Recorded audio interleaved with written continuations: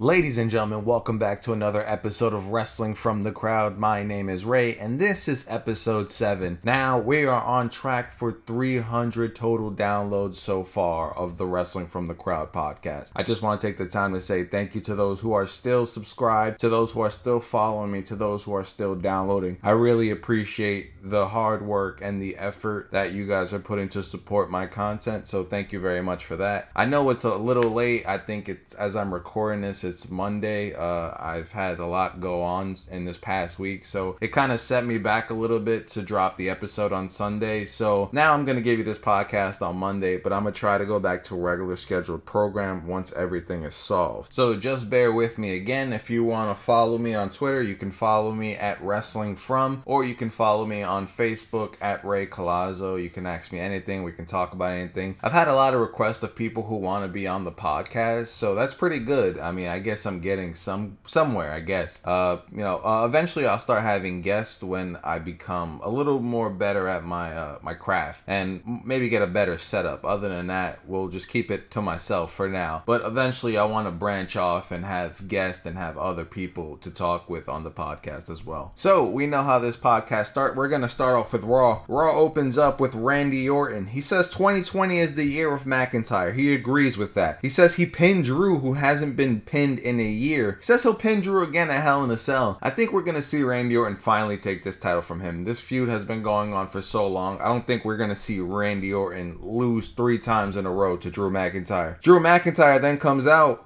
says Orton had the chance to put it away, but he decided to gloat. Then Drew rushes to the ring to fight Orton. Both men then brawl it out in the ring. Then the fight spills to the outside. Drew ends up slamming him onto the announce table. When he rolls him back in the ring, Randy Orton just slithers away and avoids the danger from Drew McIntyre. So, like I said, do we want to see Randy Orton become a world champion again? Do we want to see Drew McIntyre beat Randy Orton 3 times in a row? I don't know. They can go in any direction. Maybe, like he said, it is the year of Drew McIntyre. Do they want to drop the title off McIntyre right now? I don't think it's the best decision, but eventually Randy Orton's going to get his world title. We see Stephanie McMahon again. We seen her on Friday Night SmackDown last week talk about the draft picks. Well, the draft continues, and this is the first round of picks. So the first round we seen The Fiend go to Raw. So we knew this was coming. I think I sensed this a long time ago. And with The Fiend coming, we know Alexa Bliss will follow later. After that, we seen SmackDown keep Bayley. Raw kept Randy Orton. SmackDown got the Street Profits. I called this. I said it. With the New Day moving to Raw, they had no choice but to move the Street Profits to SmackDown. Then we see Raw keep Charlotte Flair. We know we haven't seen Charlotte Flair on TV for a while, but I think she's due to come back. After that, we seen Aleister Black versus Kevin Owens in a no disqualification match. We seen KO rush to the ring, and then both men begin to brawl, which led to the fight heading to the outside. We seen some early pin attempts in the match. We also seen Black took control for a bit until Owens countered an Irish whip into the barricade. Then he cannonballed Aleister Black onto the barricade. Owens then attempted a powerbomb on Black, who countered. Owen then tries to jump off the barricade, but Black slams him onto the announce desk. So far these two are having a brutal match. These two are having a better match than we've seen in a long time from these guys, which I'm really happy to see that they're giving these guys a little more incentive there in their matches. We then see Aleister Black leg sweep Owens onto a chair to stay in control. Owens then tries to fight back, but he ends up taking a kick to the head from Aleister Black. We seen Black try to knee Kevin Owens, but Kevin Owens uses a chair to block his knee attack and DDTs Black onto the chair to take control. Now during this match, we seen both men really fight for control. This match was a lot longer than I expected, and it was a lot better than I expected. We seen both men then fight from the top rope. Owens gets knocked off, and Aleister Black gives a Meteora through the chairs, but we see Aleister Black get a near fall. Then the fight spills to the outside. We see Aleister Black then try to deliver a Black Mass on Kevin Owens on the outside, but Owens ends up dodging, and Black kicks the ring post. Then Owens rolls him into the ring, gives him a stunner, then power bombs Black onto the table to pick up the win. So with this match, I thought it was a really good start to Raw. Now I wonder, does the feud end there? Will we see Aleister Black and Kevin Owens continue this feud? Was this match to end the feud? I'm not really sure about that. I feel like eventually they're going to have to end it, but I think for now they're going to keep it going. This was probably one of the better matches they had in a long time, so I'm glad that they had this really good match. After that, the draft continues. We see Raw take Braun Strowman. We knew that was going to happen, seeing Braun Strowman on Raw Underground for so many weeks in a row and him knocking out Dabba-Kato in 20 seconds. So we knew that was coming. SmackDown keeps Daniel Bryan. So now we're going to see Daniel Bryan return to the Thunderdome on SmackDown. Raw picks up Matt Riddle. SmackDown takes Kevin Owens, and Raw takes Jeff Hardy. So now we see Jeff Hardy and AJ Styles back again on the same brand. Are they going to reignite this feud? Are they going to keep that feud going? I thought it was going to be done on SmackDown. Well, now when you think about it, Sami Zayn will probably now be rid of both of them. So now he has no worries from AJ Styles and Jeff Hardy. After that, we see Miz TV featuring Mandy Rhodes and Dana Brooke. We learned that Mandy Rhodes and Dana Brooke are now really officially a tag team. They even get tag music, and now they're trying to figure out a name to call themselves. Asuka's been calling them the Sexy Muscle Friends,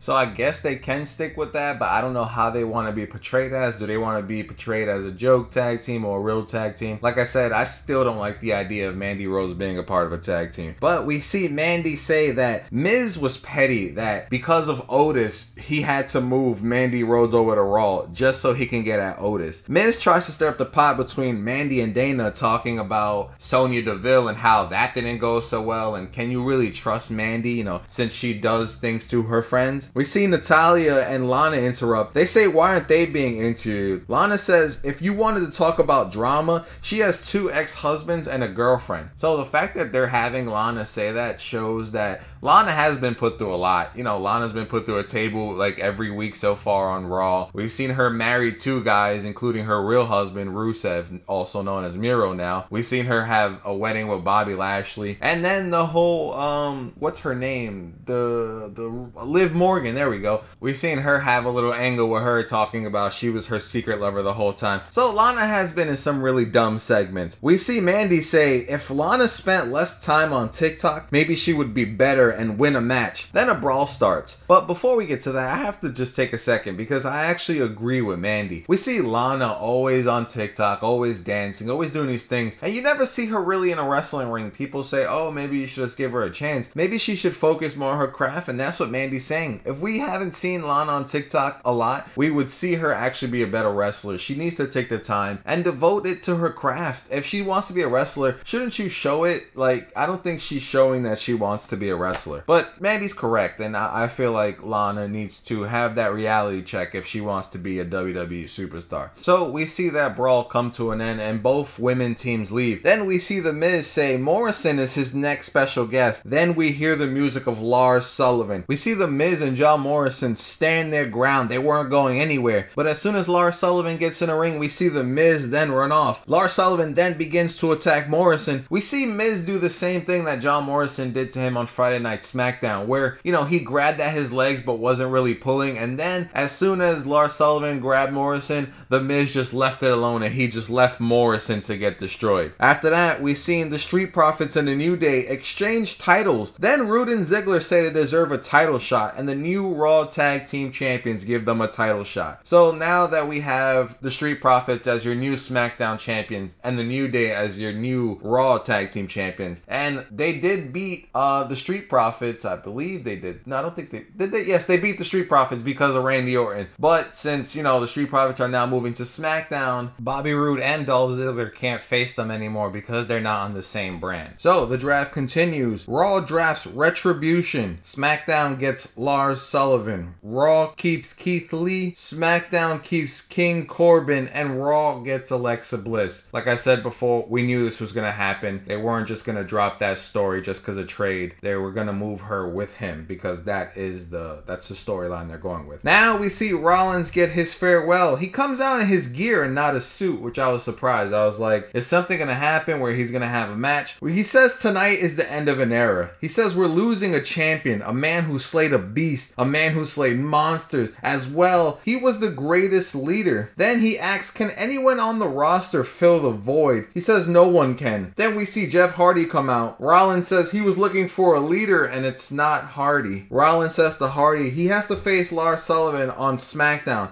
Then Rollins leaves. Then Styles comes out, because now Styles is on Raw. We see him and Rollins like point fingers at each other like, you're the guy and now I'm going to take over. And then AJ Styles says, this was never Monday Night Rollins. Then Seth walks back and confronts AJ Styles. Then Jeff Hardy attacks both of them and challenges them to a triple threat match. Now, I thought this segment was pretty funny, not because of anything, but because Jeff Hardy, when he announced the match, he announced it as a triple threat tag team match. And I was like, what's the point of having a triple threat tag team match with all of you guys? Where are you guys going to find partners so quickly? And then when they cut back to commercial, cut back from commercial, it was a triple threat match. So I thought it was pretty funny that he messed up the match. So now we have ourselves an impromptu triple threat match between AJ Styles, Jeff Hardy, and Seth Rollins. AJ Styles and Jeff Hardy started off the fight. Then Rollins gets involved. Then they team up on Jeff to have a little alliance until we see AJ Styles break that alliance by rolling up Seth Rollins. Styles ends up getting back control. We see Rollins push Hardy off the turnbuckle and then attack Styles. He tries to go for a knee, but Styles dodges. Rollins then hits a suicide dive on Hardy. Then he goes back in the ring and him and Styles exchange strikes. Styles falls out the ring and Rollins hits a suicide dive on both men, taking control of the match. So we know that these men can put on really good matches, like Seth Rollins and AJ Styles. I know if they went one-on-one, it would be a really amazing match because those two guys give you everything they have. Jeff Hardy, he can still give you good matches even though he does move like he's broken. And I think that's what slows Hardy down. All those bumps, all those things he took back in the past and now really affected the way he moves. But Rollins and AJ Styles, I want them to go one-on-one eventually, and I want them to put on a hell of a match. We see Hardy then wipe out both men with the Whisper in the Wind to regain control when we come back from commercial break. We see Styles attempt a Styles Clash, but Rollins hit a flying knee. Then he gives a Falcon Arrow to Styles for a near fall. Then sets up for the curb stomp, but Hardy leaps off AJ's back to hit a DDT, and then he tries to go for a Swanton, but he was intercepted by AJ Styles. Rollins then joins and catches AJ Styles in a calf crusher. We see Jeff Hardy then go to the top rope for a Swanton bomb. He ends up hitting it on Seth Rollins. We see Jeff Hardy then get pushed out the ring by AJ Styles, who tried to steal the win but didn't. Jeff Hardy then makes his way back into the ring. He hits a Twist of Fate on AJ Styles, and then we see him get hit with a guitar from a returning Elias. So now we see Elias is back from injury, and he interfered in this match, costing Jeff Hardy the match, and AJ Styles ends up picking the win. So now this was, I guess, the way they wanted to end the feud between AJ and Jeff Hardy. Now I guess they're going to move on to AJ Styles doing something else, and Jeff Hardy now will feud with Elias because I'm sure that this is the direction they want to go. I'm sure if they wanted Elias to come back and feud with AJ Styles or Seth Rollins eventually, he would have hit them instead of Jeff Hardy. So now prepare yourself for a Jeff Hardy versus Elias feud. Now the draft continues. We see Elias go to Raw, so this confirms the feud between Jeff Hardy and Elias. We see Sami Zayn go to SmackDown. I don't know why he was drafted so late. He's a champion. He should have been drafted early because they wanted to protect their champion. But they like to crap on Sami Zayn, and eventually he's gonna have something to say about that. We see Raw pick up Lacey Evans. We see SmackDown pick up Cesaro Nakamura, and Raw pick up Sheamus. So Sheamus goes over from the blue brand to the red brand. Next we see Natalya and Lana versus Mandy Rhodes and Dana Brooke. I'm not gonna go into detail about this match like I am with the other matches because this was a pretty short match. But I want to point out in this match, I've seen that Mandy Rhodes still does not need to be a tag team. I will say this as many times as I need to. She was the star of this match. She didn't even need Dana Brooke. She showed out in this match on her own, and which is why hopefully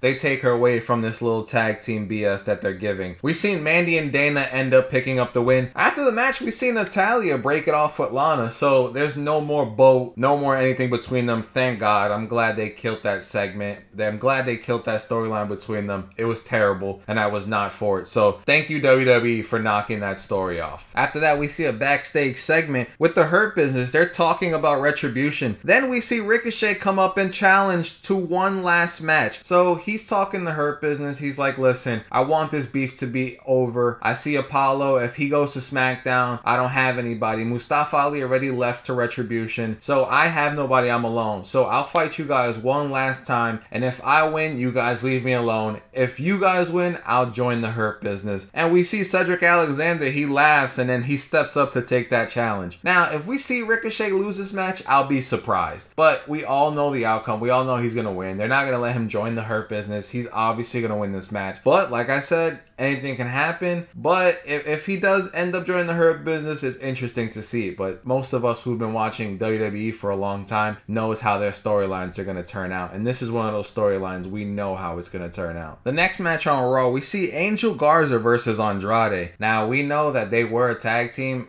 When Angel Garza got hurt, they split off for a little bit just to tend to Angel Garza's injury. We also see Zelina Vega on commentary. Both men start off by shoving and chopping each other. Andrade begins to attack Angel Garza's injury. Garza then fights off Andrade with a super kick. Then Andrade retakes control. Now, this is the part that turns the match. He gets distracted and he tells Zelina that this is for her. So when he rolls Angel Garza into the ring, he's still kind of distracted. He rolls in and ends up getting his wings clipped by Angel Garza. And, well, you know, I kind of thought of that because it's Angel Garza's finisher, the wing clipper. I think that's what it's called. So to say that he got his wing clipped, I thought was pretty clever. But we see Garza pick up the win. So it's kind of interesting to see if Andrade would stay on Raw or will he go to SmackDown. I think he's a free agent right now. So hopefully he gets up in the air somewhere. After the match, we seen the Fiend's music play. The lights go off. When they turn on the lights, Bliss is in the corner doing Bray Wyatt's signature pose. She's holding onto the ropes and bending backwards. Then we see Andrade turn around and next thing you know, the Fiend is right behind him. Then we see the Fiend and Alexa Bliss grab Andrade and Zelina Vega at the same time and deliver stereo Sister Abigail's to both of them. So I thought this was a fantastic segment. Like I've been saying for a long time, I love this storyline. I love where it's going. I like that Alexa Bliss is taking that mantle as Sister Abigail, and I think she's doing a hell of a job. And I hope that she wins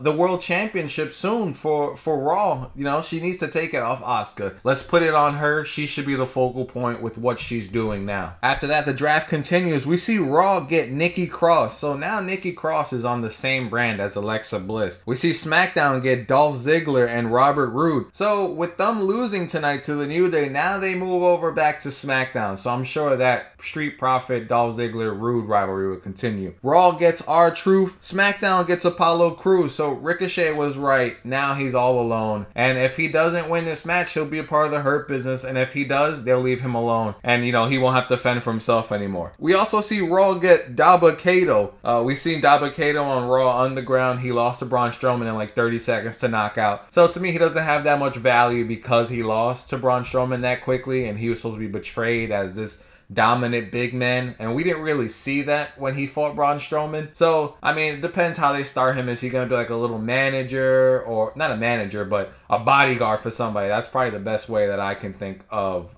booking this guy. Other than that, I don't see any other way to book him. After that, we seen the New Day versus Dolph Ziggler and Robert Roode. Now I mentioned that they lost already, so I'm just gonna like jump to the end point of the match. We seen Ziggler take Kofi Kingston off the turnbuckle to prevent the tag. He tries to Irish whip Kofi into the steps, but he leaps over, then he leaps back, taking out Dolph Ziggler. Then he gets a blind tag on Woods. Then they end up hitting the midnight hour on Robert Roode, who didn't see the tag. So we see the New Day retain. We obviously knew they were going to retain, seeing that Ziggler and Roode were moved to SmackDown before this match. So now it's interesting to see who's next for the New Day. What tag teams are on Raw? Let's think about that for a second. Raw only has Ivar and Eric, the Viking Raiders, who are both injured and won't be back for some time. They just acquired Miz and Morrison. They have Grand Metalik and Lince Dorado, and they have the Hurt Business. They also have Andrade and Angel, but Andrade wasn't drafted at all, so he's technically a free agent, so we could see him move over to SmackDown. They don't really have much guys deserving of the tag team titles besides the Viking Raiders, but they're injured. And maybe Miz and Morrison, but other than that, I don't see anyone taking those titles off the New Day for a while. I don't even think SmackDown has that many tag teams anymore. They have the Street Profits, they have Cesaro and Nakamura, they have Ziggler, Roode. They don't have Tucker and Otis no more because they're broken up. The tag team division in WWE's main shows are just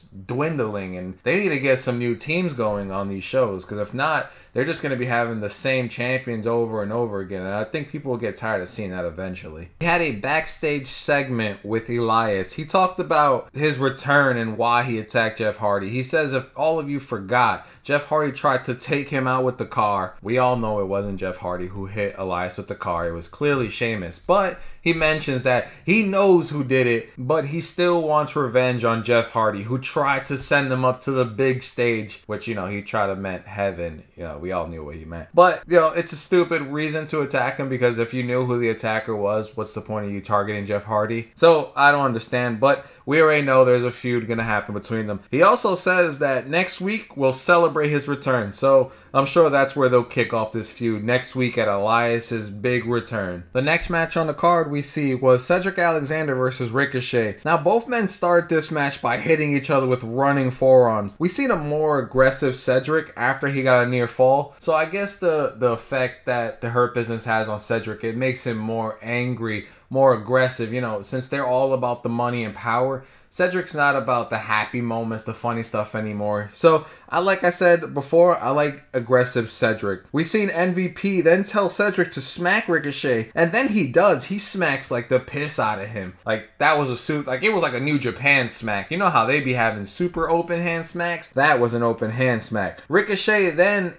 exchanged shots with Cedric Alexander. Cedric then gets dazed by a kick. Ricochet then runs at Cedric, who then hits him with a Michinoku driver and pins Ricochet. But when Ricochet kicks out, the force pushes Cedric into the referee. And while the referee is out of play, MVP tries to take advantage and slide a chair to Cedric, which Ricochet intercepts. It looks as Ricochet is going to use the chair, but he doesn't. He ends up seeing the ref get up, and he pulls an Eddie Guerrero to win the match via disqualification. So we see Ricochet slam the chair on the mat and then pretend like Cedric Alexander hit him with the chair after he threw it to him. So I thought it was a funny way to end the match. So now we see the Hurt Business. It has to leave Ricochet alone, and Ricochet won't be joining the Hurt Business. We knew it was gonna happen. I called it. Like I said, if you know storylines from WWE, you knew exactly what was gonna happen. After that, the drafts continue. We see Raw draft Titus O'Neil. SmackDown got Carmella. Raw got Peyton Royce. SmackDown now has Aleister Black. So we see Aleister Black and Kevin Owens back on the same brand once again. Raw gets Akira Tozawa. Kalisto gets drafted to SmackDown. Shorty G gets drafted to SmackDown. And as I stated earlier, Lince Dorado and Grand Metalik are now on Raw officially. Now we move on to the main event of the evening, the cross-brand Battle Royale. The winner of this match will go on to face Asuka for the Raw Women's Championship. The Battle Royale started with Nia Jax cutting a little promo in front of all the women. She says she's going to win the Battle Royale. Either it'll be her or Shayna. Then all the women start attacking them. Throughout the match, we've seen Nia and Tamina start to stare off. But then they see Lana and they attack Lana. After that, they go for a hug and Nia just throws Tamina over the rope. And then Billie Kay tries to toss over Nia, but Nia ends up flipping her over the rope. So we see Nia be dominant in this Battle Royale. We knew she was going to be dominant. She's always the dominant ones in the Battle Royale. Nia helps Shayna then eliminate Dana and Mandy. So no Dana and Mandy fighting Asuka. Then everyone begins to attack Nia and try to eliminate her. Then Shayna helps them eliminate Nia, who then gets furious and puts Lana through a table. So we seen Shayna turn on her partner and then Nia put Lana through another table again for like the 5th time in a row. Then for some reason they pan to the back to show Randy Orton and Drew McIntyre fighting again in the back. Then we see Nikki Cross get eliminated by Lacey Evans and Peyton Royce by Natalya. Bianca Belair eliminates Shayna Baszler. The Riot Squad then eliminates Baszler. But then we see the Riot Squad get eliminated by Lacey and Natalya. So we've seen a lot of quick eliminations. We then see Lacey Evans and Natalya fighting on the apron. Natalya then eliminates Lacey. The bell doesn't ring. Then you see Lana eliminate Natalya to win a championship opportunity against Asuka. So we see Lana, who's been put through tables for weeks, who's been crapped on for a long time, finally get a championship opportunity. Does she deserve it? No. Do I want to see it? No. Do I care about it? No. I think they just needed something to do. And let me point out, Alexa Bliss was supposed to be in this match, but she wasn't. So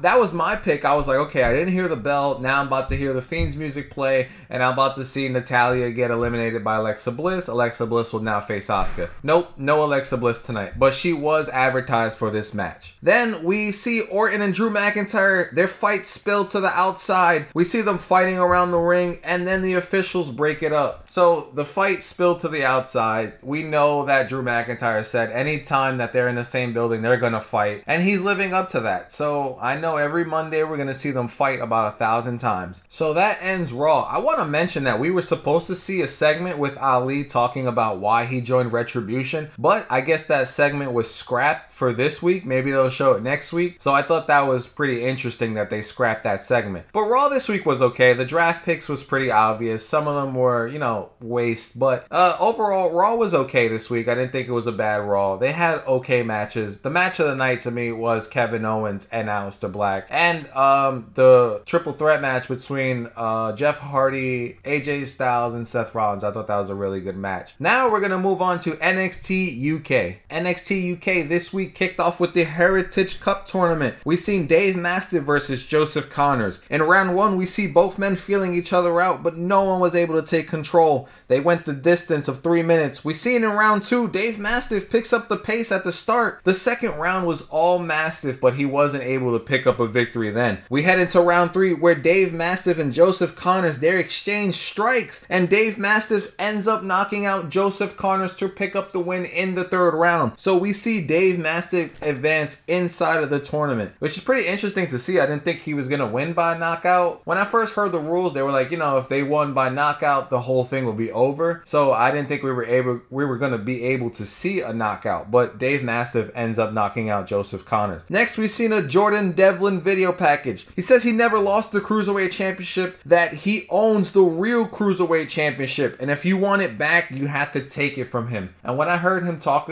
during this segment, all I could think of was Sami Zayn. When Sami Zayn, had to give up the Intercontinental Championship because of COVID, they walked around that they had interim champions, and then they had a real champion while Sami Zayn never truly lost it. So they're really going with a Sami Zayn angle for Jordan Devlin, but Jordan Devlin will recapture that Cruiserweight Championship from Santos Escobar eventually. It's good to see that now he's back. We've seen Isla Dawn versus Piper Nevins. We see both women battling for control to start the match. Piper ends up taking control. We've seen Isla Dawn mount some offense until she's drop kicks Piper into the ropes, and Piper splashes Dawn. Both women end up battling for control once again until Dawn hits a meteor from the top rope, then locks on a submission on Piper, who breaks out of it. Dawn then sits in the corner, which causes Piper to hit her cannonball, then set up for the Piper driver for the win. So we see a good match between Isla Dawn and Piper Nevins. We know that this match sparked from last week of when all the women came out to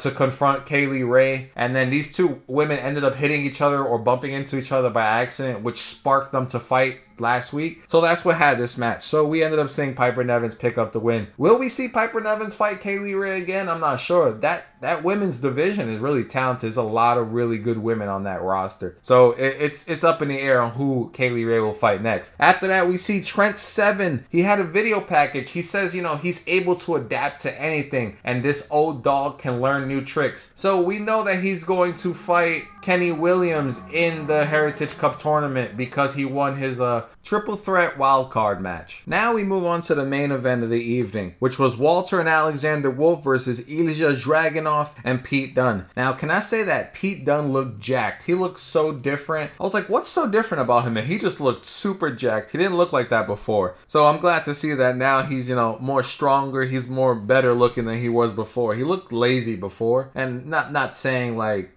his wrestling was lazy, but the way his body shape was lazy, like he sat on a couch all day. We've seen Pete Dunne get the best of Alexander Wolf early. Then Wolf tags in Walter, who takes control of Pete Dunne until Pete Dunne changes the tide with his technical prowess. Dunne tags Dragunov. Walter quickly takes advantage of Dragunov. Walter and Dragunov then exchange slaps, but Walter takes advantage again. Dragunov cannot build any momentum. Anytime he tries to build momentum, Walter just shuts it down. Wolf comes into the match and he also dominates Ilja Dragunov. There was a lot of frequent tags between Walter and Wolf. Dunne gets a hot tag. He dominated Walter. Now throughout this match, they were having Walter and Pete Dunne go at it. So are we going to see Walter and Pete Dunne go at it again for the UK Championship? Maybe after Ilja Dragunov. I don't know if they're going to have Ilja win or lose, but I want him to win. We see Dragunov finally mount some offense. Pete Dunne hits a blind tag on Ilja, then hits an X-Plex on Wolf, then runs out and knocks off Walter. After that, Ilya hits a senton from the top rope. Then Pete Dunne covers but gets a near fall on Wolf. We see Walter then try to hit a splash from the top, but Dunne caught him in an armbar. Then we see Ilya Dragunov come in to try to stop Wolf from breaking it up. Wolf ends up countering his hold and catching a rear choke while Walter lifts up Pete Dunne, who still has him in an armbar, powerbomb him onto Ilya Dragunov, who is being held by Wolf. Now, I thought this match from start to middle was phenomenal. I thought this was probably one of the better matches we've seen on NXT UK. We've seen Ilya Dragunov get tagged. He tries to fly on Walter, but Walter swatted him out the air with a chop. Then powerbombs him and goes for the pin, but Dunne ends up breaking it up. We see Walter hit more vicious chops on Dragunov. We see when Walter hit Dragunov with the chop, his body just like caved in, and I was like, Jesus, these are some hard chops. We even seen Walter's handprint on Dragunov's body. Now we head over to the end match where Ilya Dragunov hits a gotch lift on Walter, then tries to go for the finish, but Wolf stops him. We see Pete Dunne hit Wolf and then snap his fingers. He even throws him into the barricade. Ilya Dragunov goes for Torpedo Moscow, but Walter catches him in a sleeper, but Ilya Dragunov gets out of it. Then we see Walter chop him from behind and then hit him with his sleeper suplex. Ilya Dragunov then gets up, he ducks under Walter's attack and then hits him with Torpedo Moscow to pick up the win over Walter. So we see Walter finally get pinned by someone, and that someone is Ilya Dragunov, his number one contender for the NXT UK Championship. This was probably the most phenomenal match that I've seen on NXT UK. One of the best matches in a long time.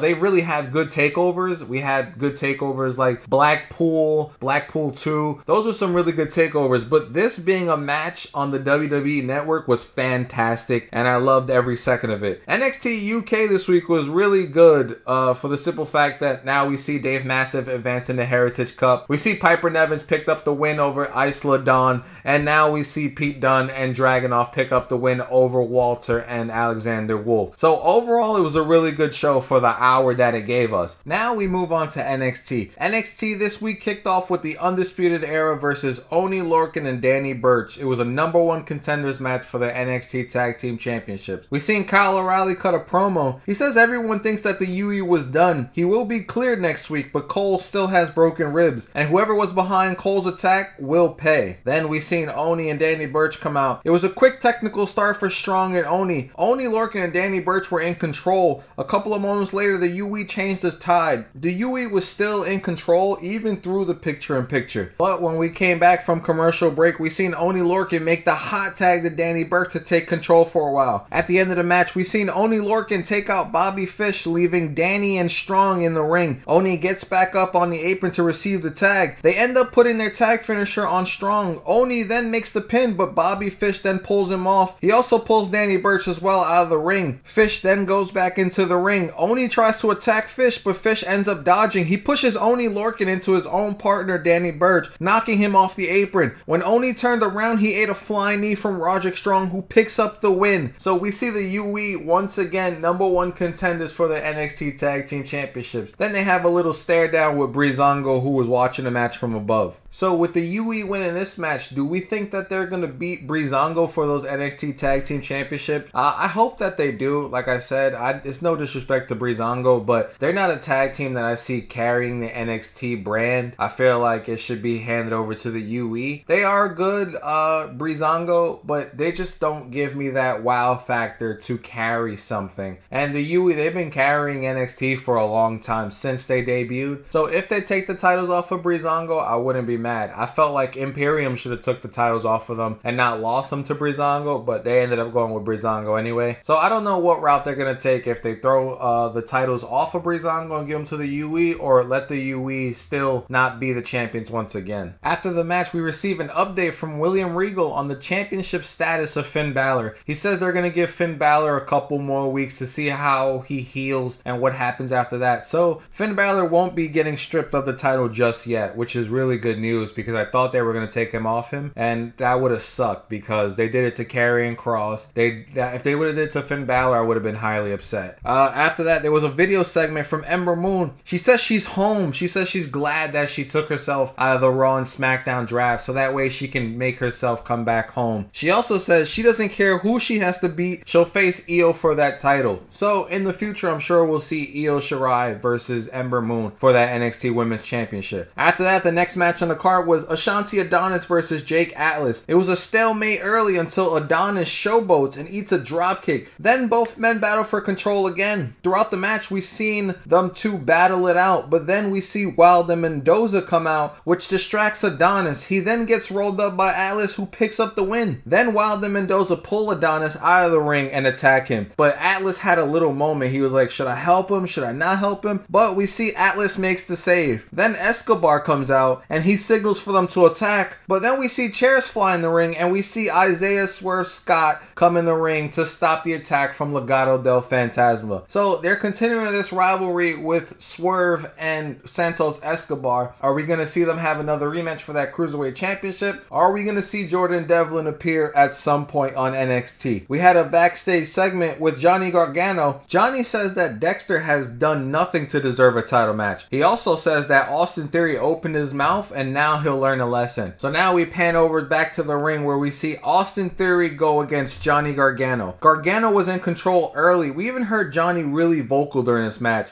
saying that he's predictable, that he has nothing on him. Austin changes the tide with an elbow to the jaw of Gargano, but that doesn't last long. Both men begin to battle for control. During the break, Gargano gains control until Theory takes it back. So at this point, it was pretty much a back and forth match. We see Theory go for a super kick, but Johnny Gargano catches it and delivers a super kick of his own. He then picks up a lifeless Theory and gives him a lawn dart, then elbows him to the back of the head to deliver the one final beat to pick up the win. So we see Gargano, teach Austin Theory a little lesson. A couple weeks back, he was telling Theory that if you soften up Damian Priest for him, he'll never forget it. I guess Austin Theory didn't do enough to earn Johnny Gargano's appreciation, which is why he got himself a lesson taught tonight. We had another backstage segment. Raquel Gonzalez says she's the baddest big woman and not Rhea Ripley. She then challenged Rhea Ripley to a match at Halloween Havoc. Then we see Rhea Ripley appear. She accepts, and then both women were about to clash until they were stopped by the officials. So we're seeing Rhea Ripley fight another big woman. We've seen her do it with Mercedes Martinez. Now she's going to battle Raquel Gonzalez. I don't know if it's just going to be in a regular match or it's going to be some special stipulation, but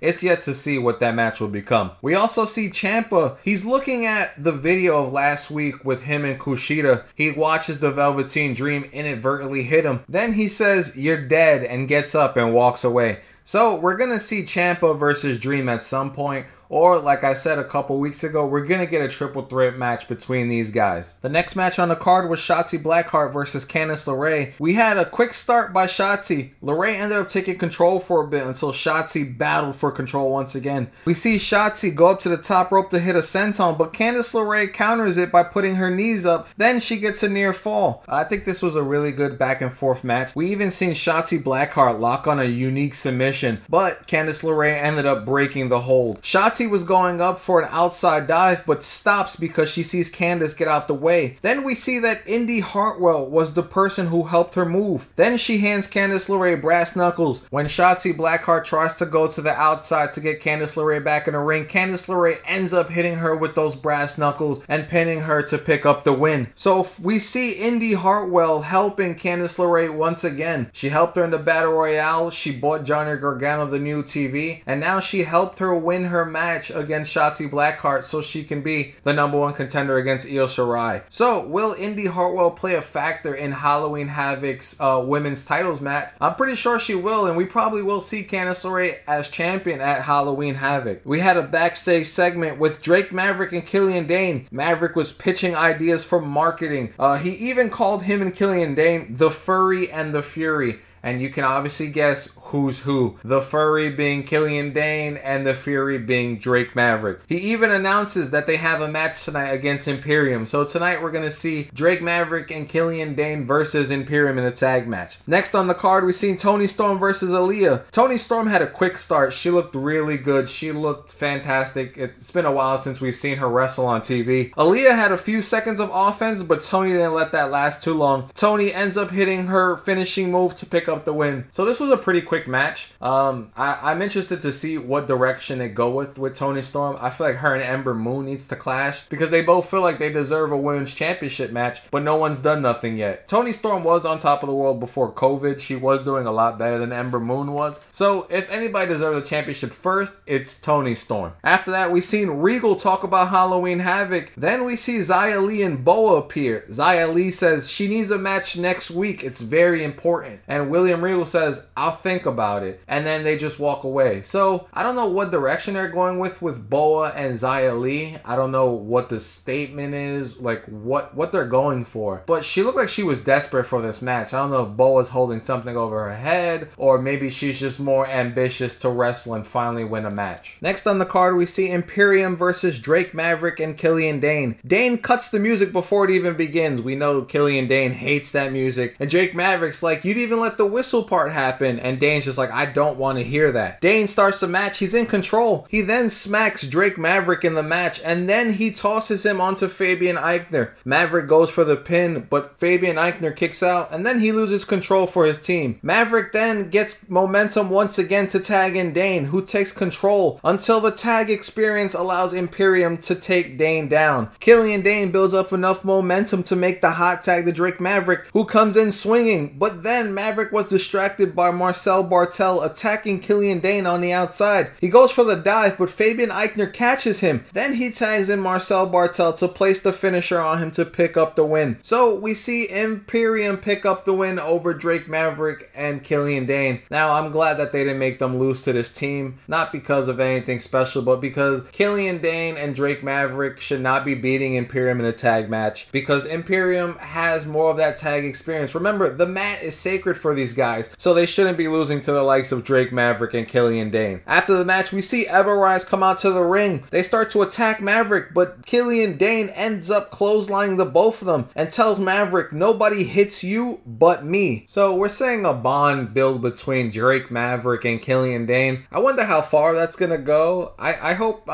there's nothing to do for Killian Dane and Drake Maverick right now. If they want to keep this tag team going, they can keep it going. It's for comedic purpose. It's basically the Team Hell No of NXT. That's basically what it is. Now we move on to the main event of the evening. Damian Priest versus Dexter Lumis for the North American Championship. We've seen that Dexter Lumis now has new music. He doesn't have that Stranger Things music anymore. Well, when you kind of think about it, he kind of sort of still does, but it's more different this time. We've seen both men battle for control early. Priest was in control until he taunted Lumis, who mounts some offense. Then Priest starts to attack that injured ankle of Lumis to regain control. He was even in control during picture-in-picture, where the fight spilled to the outside, where both men battle for control once again. Priest ends up locking on an ankle lock after Lumis kicks out of a flatliner. We seen Lumis break out of the ankle lock. He was able to mount some offense. He goes onto the top rope for a senton, but Priest moves. Priest regains control only to lose it to Lumis, who locks on the Anaconda Vice, but Priest reaches the bottom rope. Then both men fight to the outside. Lumis throws Priest into the ring, but once he climbs back onto the apron, Cameron Grimes hits the cave-in on Dexter Lumis. Priest, who didn't see anything, ends up hitting the South of Heaven on Dexter Lumis to pick up the win, and he still remains your North American champion. He then sees Cameron Grimes enter the ring. Then he goes back. Grimes tries to attack Priest, but Priest hits the Reckoning on him. Then when Priest walks up the ramp, Johnny Gargano hits Priest with a chair from behind. William Regal then comes out and he says, I hope you're having fun. He says, our host of Halloween Havoc has an announcement for the both of you for your matches at Halloween Havoc. And then Shotzi Blackheart says, Candice,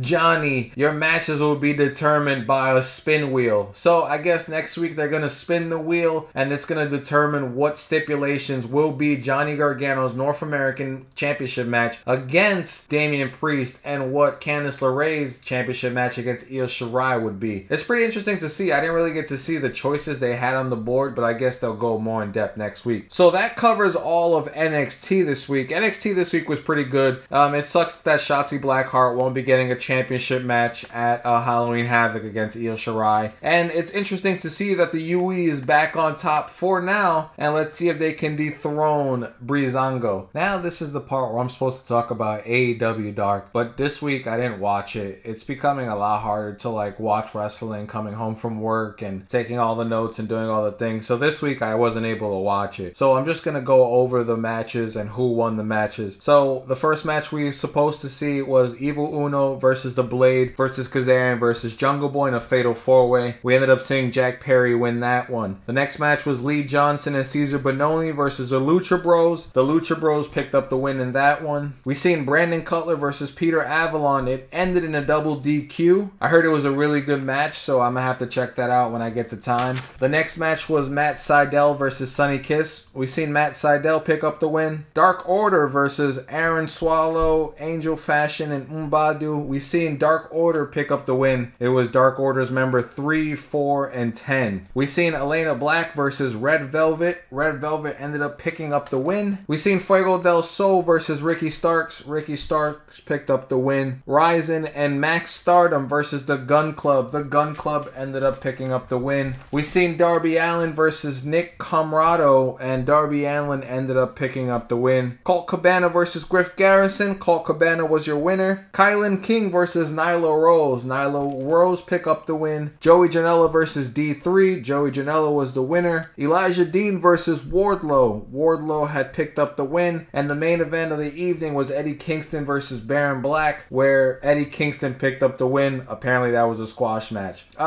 So basically all we've seen on Dark so far is your main stars pick up the win. None of the small stars. You're not gonna see someone like Baron Black pick up a win over Eddie Kingston. Like I said, sometimes I'm not able to watch wrestling. Sometimes I have to miss it and then watch another day. It just becomes a lot to watch, maybe 15 hours of wrestling a day or maybe less than that.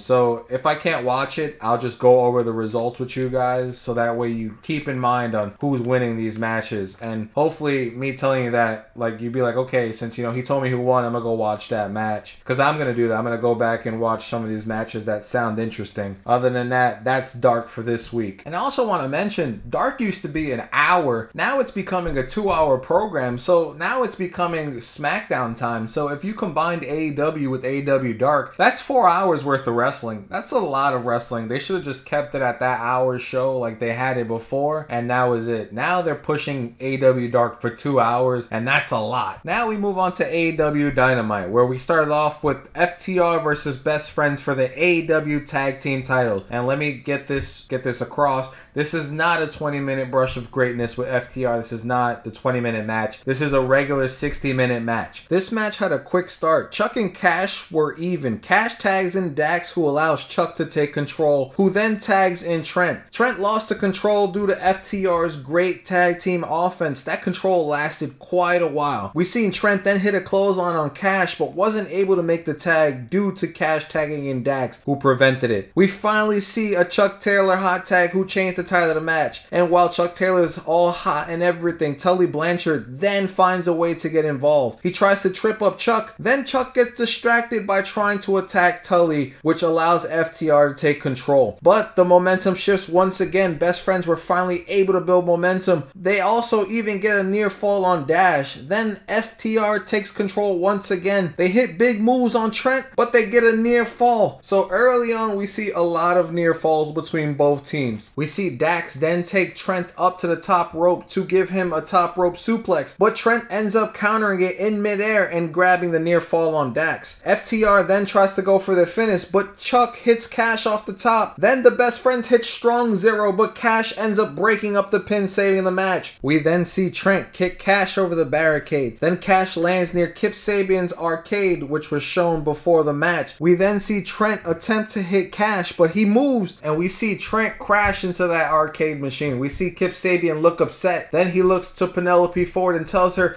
go get Miro. So we know that vending machine belongs to Miro. So I'm pretty sure Miro's going to be upset that his arcade machine was broken. FTR didn't take the count out though. They tried a Goodnight Express, but Chuck Taylor stops it. Then we see Chuck come in, take control. Dash tries to attack Chuck with the tag team belt, but he avoids it. Then Dax pushes him to the ropes, which led to Chuck getting hit with with the title to allow FTR to pick up the win. So we see FTR pick up the win using the tag team titles. I don't think they've won a match cleanly yet while defending the titles. It's always some underhanded trick, but that's what FTR character is. They're a heel tag team and they're going to do whatever it takes to win, especially since they're under Tully Blanchard. They're going to do whatever it takes. After the match, we seen Miro attack the Best Friends, and then we seen Miro and Kip Sabian. They ended up having a match next. So that's where we move on to Kip Sabian and Miro versus Sean Maluta and Lee Johnson. This match wasn't even like a match, it was a squash. We seen Miro destroying both men. Then he tags in Kip Sabian, who hits a splash from the top, and then tags in Miro once again, who hits the game over, tapping out Sean Maluta. Kip says, "Best Friends have gone too far." Then Miro says, "Good friends, you break my shit, it's game over for you." So in order for us to see a heel Miro, we had to break his stuff. So we should have broke his stuff sooner to see a heel Miro, and not this Miro we're seeing, or we were seeing. And like I said, I still don't think that he should be aligning himself with Kip. I think he should be doing his own thing. The whole best man thing is fine, but I don't think that should really go over for such a long time. After that, they cut to the back where we see Archer beating up Moxley before their match even begins later tonight. So Archer's trying to get the advantage over Moxley. Then we have the world title tournament matchups announced. It will be Pentagon El Cero Miedo versus Rey Fenix. So we're having brother versus brother, and I think this is the match to look forward to. We know that they had a little bit of beef, but Eddie Kingston prevented it. But now we're going to see them fight one-on-one in this tournament. We have Kenny Omega versus Joey Janela, Colt Cabana versus Hangman Adam Page, and Wardlow versus Jungle Boy. So we have some pretty good matches, but I'm going to tell you the result of this tournament. It's going to be Kenny Omega versus Hangman Adam Page in the finals. And if I am wrong, I will be shocked, because I feel like this is what they're building up for. If they didn't want to build up for that, they would have put them in the same side of the bracket and they would have fought to see who goes to the finals. But I picture they're going to both be fighting in the finals, and one of them is going to be the number one contender. After that, we get an MJF promo. He says he's accomplished more in 1 year on television than most. He then calls out Chris Jericho, who has one of the best entrances ever. Every time people sing Judas, I get excited. I'm even singing Judas from at home. I can't wait till I see him. Hopefully when I see the show in February live, that Chris Jericho is still around at the time and not on tour with Fozzy. We see Sammy finally get his jacket, but he didn't want to put it on. Jericho tells him it was a gift, put it on. When he does, it's so big on him, it's like a 5X. MJF then compliments Jericho. Then he asks if he can touch Jericho's hair, and then we hear Pride and Powerful say, "Pause," and I was like, yeah, I kind of agree. Like, pause, you trying to touch someone else's hair? Then Jericho allows him to touch the hair, and once he does it, he says, "Alright, MJF, now it's time for you to cut the shit. What's this announcement you have?"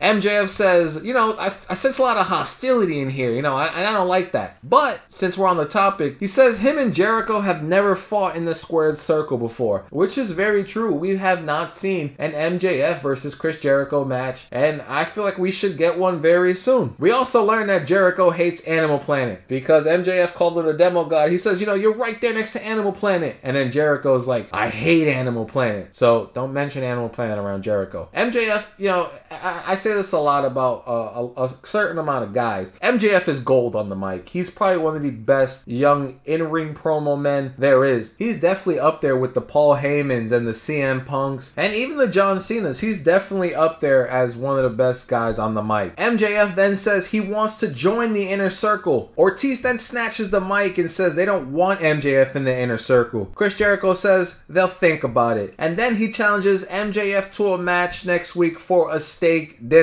Now, I'm not sure if this is a real match. I'm not sure if they're going to have a restaurant or they're going to be at a restaurant. I'm not sure what direction they're trying to go with this match, but it's for a steak dinner and we see MJF accept it. So next week, look for the steak dinner stipulation match on AEW Dynamite. Next, we see a segment where Tony Schiavone interviews Britt Baker at a spa. He even gets his chest waxed, and then they throw a little bit of JR jokes in there and tell him to cover up because his robe opens. Now, for those of you who don't know, the JR jokes are, JR posts a lot of pictures on Twitter of him like exposing himself. And I don't think it's on purpose, but, you know, they're just saying that he's exposing himself too much, that they don't want to see what JR has to offer. I mean, and I can understand that. I don't want to see that at all. But they even threw in a joke in there, and I thought that was pretty funny that they played on that. The next match on the card was Orange Cassidy versus Cody for the TNT Championship. Cody's back to blonde. And then we see Darby Allin in the stands watching. He looks like a young Sting just sitting up there. So in the beginning, Cody tries to make Orange Cassidy flinch, but that didn't work. Cody then tries to lock up with Orange Cassidy, but he dodges. We knew that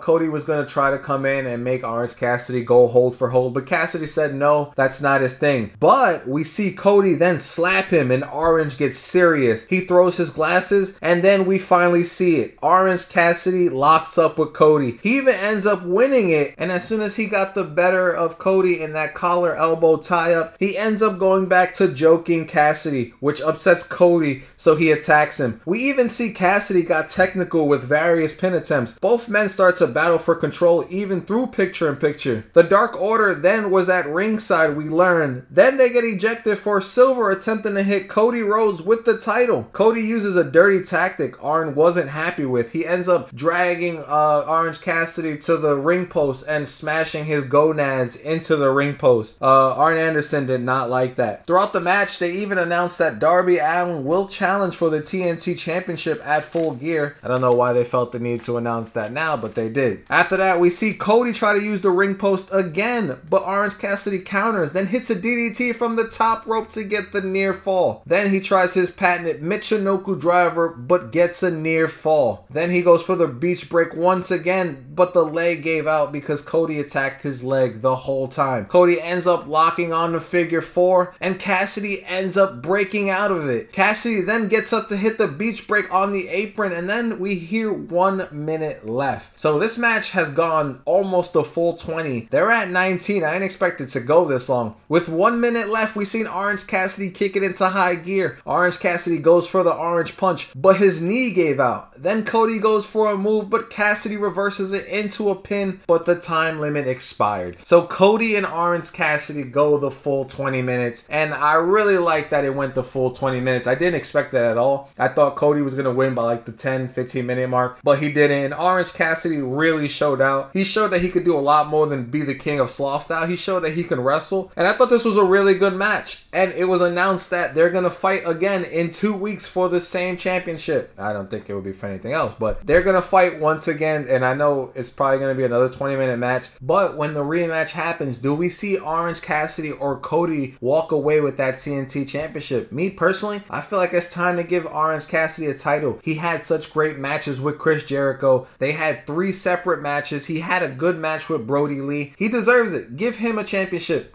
Give Orange Cassidy the TNT championship and let him fight Darby Allin at Full Gear. That's just my opinion. And if anyone else feels otherwise, you let me know and we can talk about it, because I feel like Orange Cassidy has done enough so far in AEW to be a champion, and there's no one can prove me otherwise. We head backstage where we see that Archer is being interviewed. Then out of nowhere, Jon Moxley attacks. So we have these two guys fighting each other every time they see each other. It's kind of like Orton and Drew McIntyre. Since they're in the same building, they might as well just fight. Then we pan back to the ring. Matt Hardy is being interviewed. He says he's 100%. Then a video pops up. It shows the mysterious person burning Matt's pictures. Then they show the person and it's Sammy Guevara. He says he's not done with him, and he was the one who attacked Hardy. It wasn't Jericho. Sammy Guevara claims he will be the one to end Matt Hardy. After that, they had a lottery drawing for a 4-way tag team match that they're trying to have to determine the number 1 contender for FTR's championship titles. We've seen all the teams standing out there. Then we see the referees drawing like little lottery balls. And then we see Private Party get chosen, Silvers and Reynolds, the Butcher and the Blade, and yes, the Young Bucks. So we know that this 4-way tag will determine the number 1 contenders. And these are pretty good teams. It's good to see that Silver and Reynolds finally get, a tag team title opportunity, if they win this match. And also the Butcher and the Blade, because I feel like they need to be champions one day in his company as well.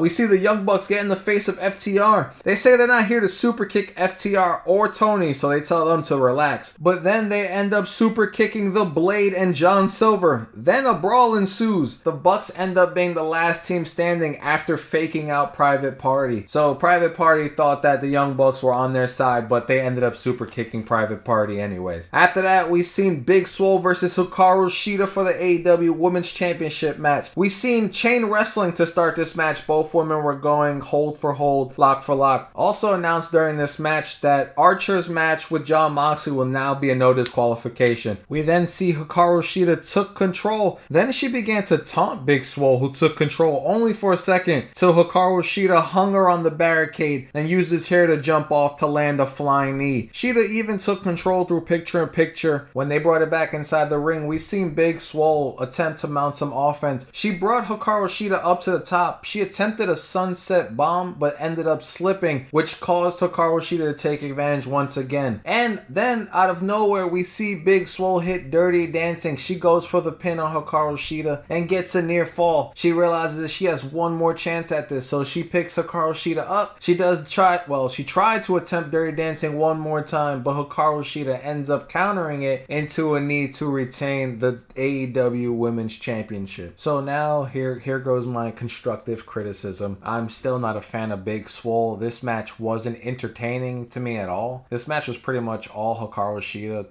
to a point, I guess. But Big Swole still just hasn't done anything to draw me in as a fan. I just think she's just not for me. Her style is just cliche. It's just boring at times. I feel like she truly needs to put on a really good match so that way it can change my mind. But it still hasn't changed my mind. I don't know what it is. I don't know if she's wrestling the wrong people. Maybe I have to go back and watch a few matches of her before she went to AEW, because clearly AEW is not showcasing if she can put on a good match or not, especially to me. If she's putting on a good match to you, let me know, because she's not. After this match, we get a Scorpio Sky and Shawn Spears video segment. It was just mainly to fuel the rivalry, just stating that Shawn Spears and Scorpio Sky have some unfinished business. After that, we seen Kingston, Pentagon, and Rey Fenix at the commentary desk for Jon Moxley's match against Lance Archer for the AEW World Championship. We seen Archer has a new theme. You know, he had the Everybody Dies. He still has that, but it's like a different tone now, and a whole different monologue in the song as well. We seen John rush to the ring and instantly hit a paradigm shift. He quickly goes for the pin but gets a near fall. Then he tries to hit the paradigm shift one more time, but Archer fights it off, then takes control on the outside. Archer even held control of the match, even through picture-in-picture. He even set up 2 tables on the outside. Archer tries to Razor's Edge Mox to the outside, but he avoids it. Then Archer puts him down once again. Archer takes Mox to the apron and was gonna put him through the tables, but Mox clotheslined him into the ring. Mox was unable to start, some offense early, but now we've seen him building up some momentum now. Mox even changed the match with a German suplex. Then we see Mox involve some chairs into the match, which he throws at Archer. He then sets up chairs. He even lifts up Archer, who counters it into a chokeslam. So Mox gets chokeslammed onto the chairs, but Archer gets the near fall. Archer was going to crush Mox's head with the chair, but Mox ends up countering it into an ankle lock, which Archer escapes. Then Mox tries to dive on Archer, but Mox ends up getting hit with a trash can. So every time Mox begins to build up some offense, Archer just shuts it down one way or another.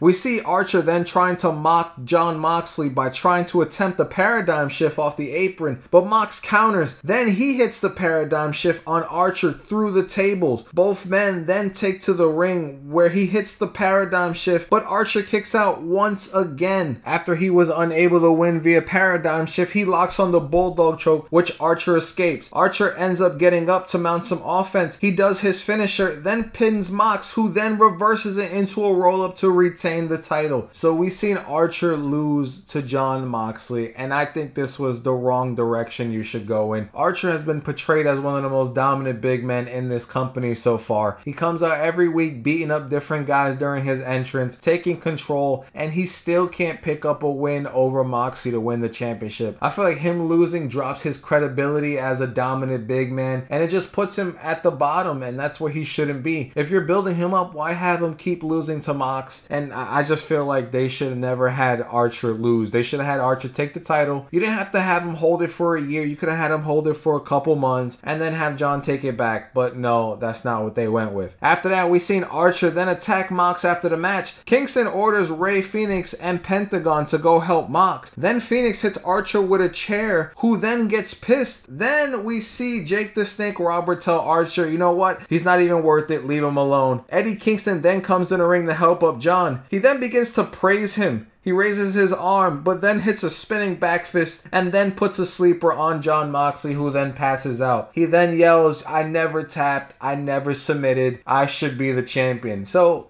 I feel like they're just going to have Archer do something else and have the title focus on Jon Moxley versus Eddie Kingston. Will we see Eddie Kingston fight for the World Championship once again? Maybe at Full Gear, and I think that's the direction they're going. Do we want to see Eddie Kingston as champion? I mean, he's a good guy. He's great on the mic. He has great poise in the ring. You know what I'm saying? But I just don't feel like, I want him as a champion right now. It should have went to Archer. But that's what they're going to do. That's the storyline they're going with. I have no creative control. I can just give my opinions on it. But AEW this week was really good. I feel like the Orange Cassidy and Cody match is going to be phenomenal in 2 weeks. I feel like that Fatal 4-Way tag team match is going to be a really good match. I hope that the Young Bucks win it because that's who I feel is going to win it. I feel like this was built up for them so they can fight FTR. Will they take the titles off FTR? I'm not sure about that, but it's yet to be determined. So now we're going to move on to our final show of the night, SmackDown Live. SmackDown Live kicked off this week with Stephanie and Triple H kicking off SmackDown season premiere. All the superstars were on top of the ramp. Triple H announces the Street Profits, then Robert Roode and Dolph Ziggler attack them from behind. Then everyone starts fighting. Lars Sullivan then comes out and destroys everything in his path. Sammy, Apollo, and Shorty G stood their ground until Sami Zayn left Apollo and Shorty G to get decimated by Lars Sullivan. Jeff Hardy then gets the best of Lars Sullivan by attacking him from behind, and we learn that their match is immediately next. We see Lars Sullivan versus Jeff Hardy. Hardy starts off aggressive, but Lars puts his momentum out quickly with a clothesline. We see Hardy then take control after an aerial miss by Lars Sullivan. Jeff Hardy then gives Lars Sullivan a twist of fate, but didn't notice as he was climbing up to the turnbuckle, Lars Sullivan was already getting back up. Lars then grabs him off the top rope and gives him a freak accident to pick up the win. So we see Jeff Hardy take a loss to Lars Sullivan, who's now on SmackDown, and Jeff Hardy is now on Raw. So I guess he's going to take that loss and move on. But what's next for the freak Lars Sullivan? Apparently they're saying that there's rumors it's going to be him versus Braun Strowman at some point. They're not in the same brand, so I don't really know how that's going to work. After that, we've seen The New Day, their final time on SmackDown together versus Sheamus, Cesaro, and Nakamura. To start the match off, The New Day, they grabbed the mic and they cut a promo. They were reminiscing about the past and how 6 years ago all these guys were going to get let go by the company, but they all came together and had an idea and formed this group. In 2012, Kofi Kingston says he didn't know if he wanted to wrestle anymore, but then he was approached by Woods and Big E with an idea, and 6 years later, here they are. So,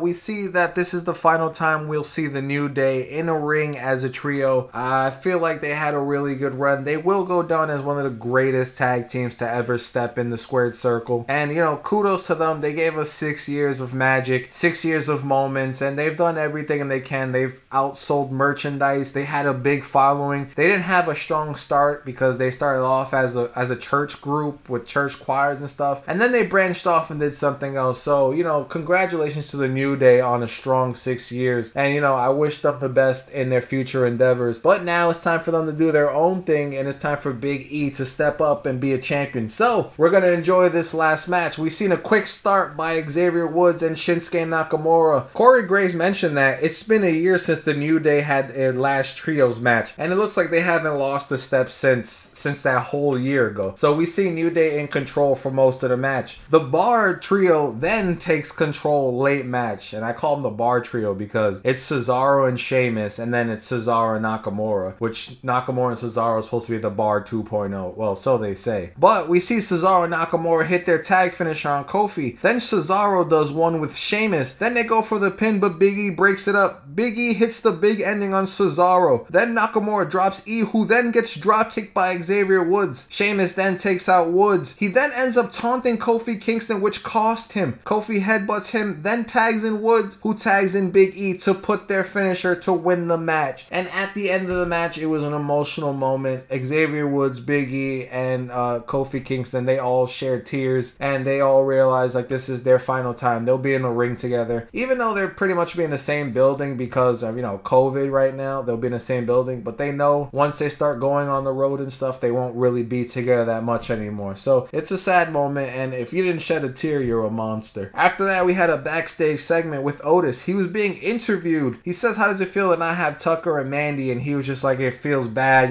I need my partner. And then Sami Zayn interrupts. Then he begins to insult Otis, and Otis had enough and he shoved him. So are we going to see a different side of Otis because his partner Tucker and his girlfriend Mandy Rhodes is now in a different brand? It's yet to see. Like, he's still holding that Money in the Bank. I wonder what they're going to do with that. They probably still haven't figured out how to go about that, but eventually I'm sure they will. We had a Daniel Bryan in-ring promo. We see Daniel Bryan for the first time back in 4 months. He's making his debut inside of the Thunderdome. He talks about the new roster and who he wants to wrestle. Then Seth Rollins comes out and says he mentioned everyone but him. He asks Bryan, which side does he want to be on? He's either with me or against me. He threw in a little nexus there. Daniel Bryan then says Rollins' vision is dumb. Then Rollins attacks Bryan. Bryan then builds up some momentum, but Rollins retreats. Then the Mysterio family comes out. Rollins tries to have Daniel Bryan join his side, but Daniel Bryan then leaves Seth Rollins all by himself. Then we hear Buddy Murphy's music play,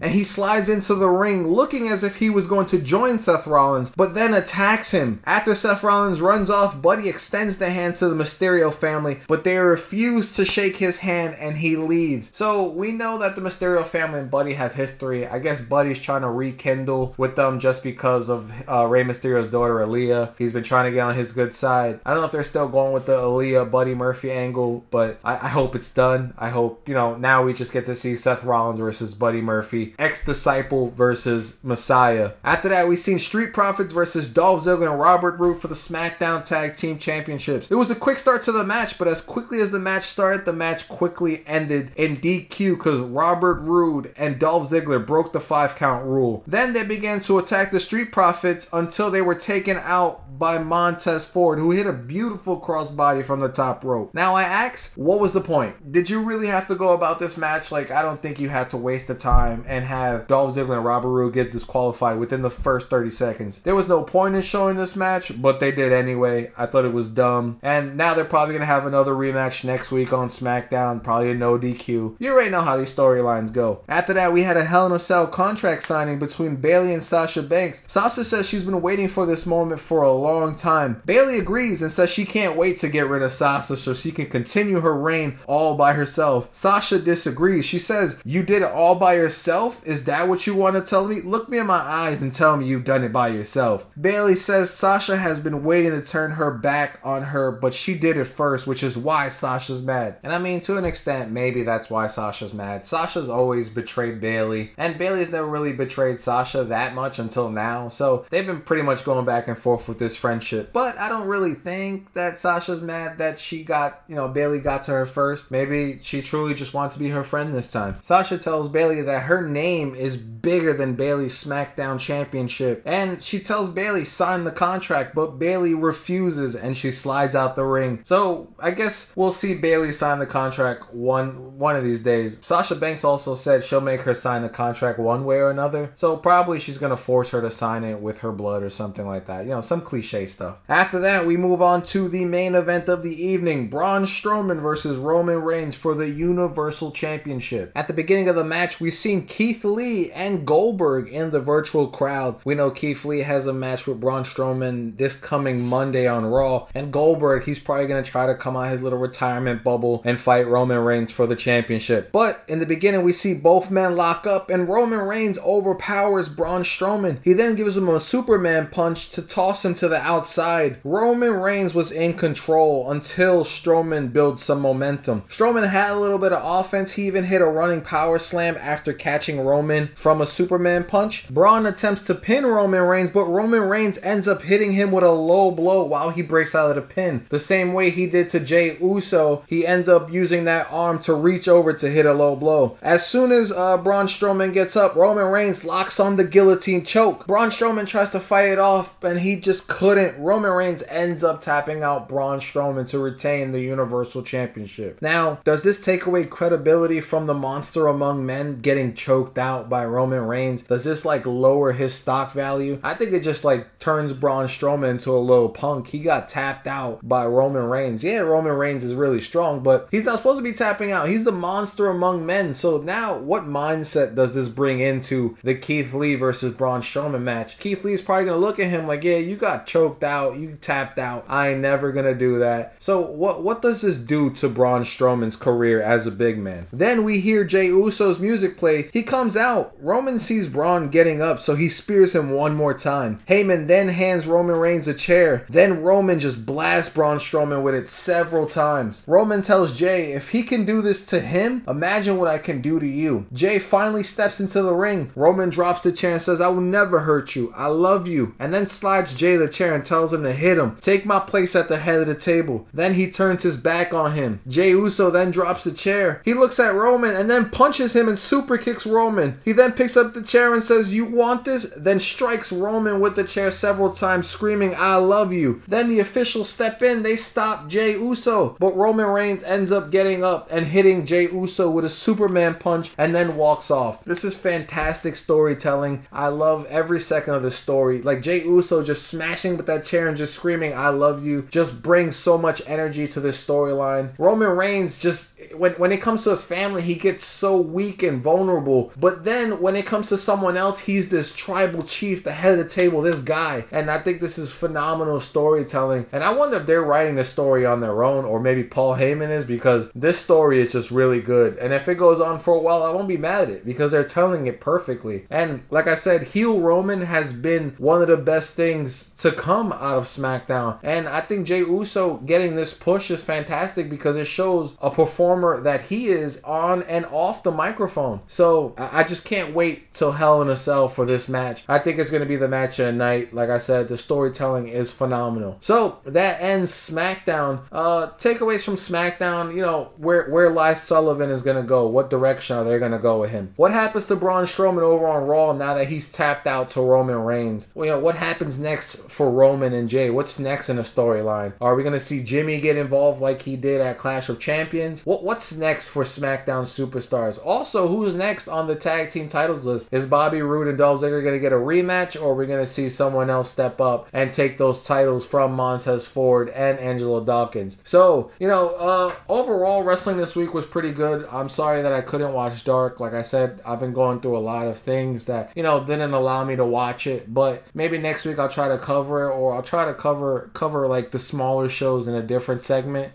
because, you know, with work and everything, it's becoming a lot to bunch together, as I stated. But we've been doing really well. A lot of people have been downloading. We are at 300 downloads, and I feel like, you know, we're going places that I didn't think we were going to go. So I just want to say thank you to everybody who's still watching, who's still listening. I appreciate everything. Also, like I said, if you want to follow me, you can follow me on Twitter at Wrestling From, or on Facebook at Ray Colazzo. So thank you for listening. This has been Wrestling From the Crowd. This is episode 7. Good morning, good evening, good night, wherever you are.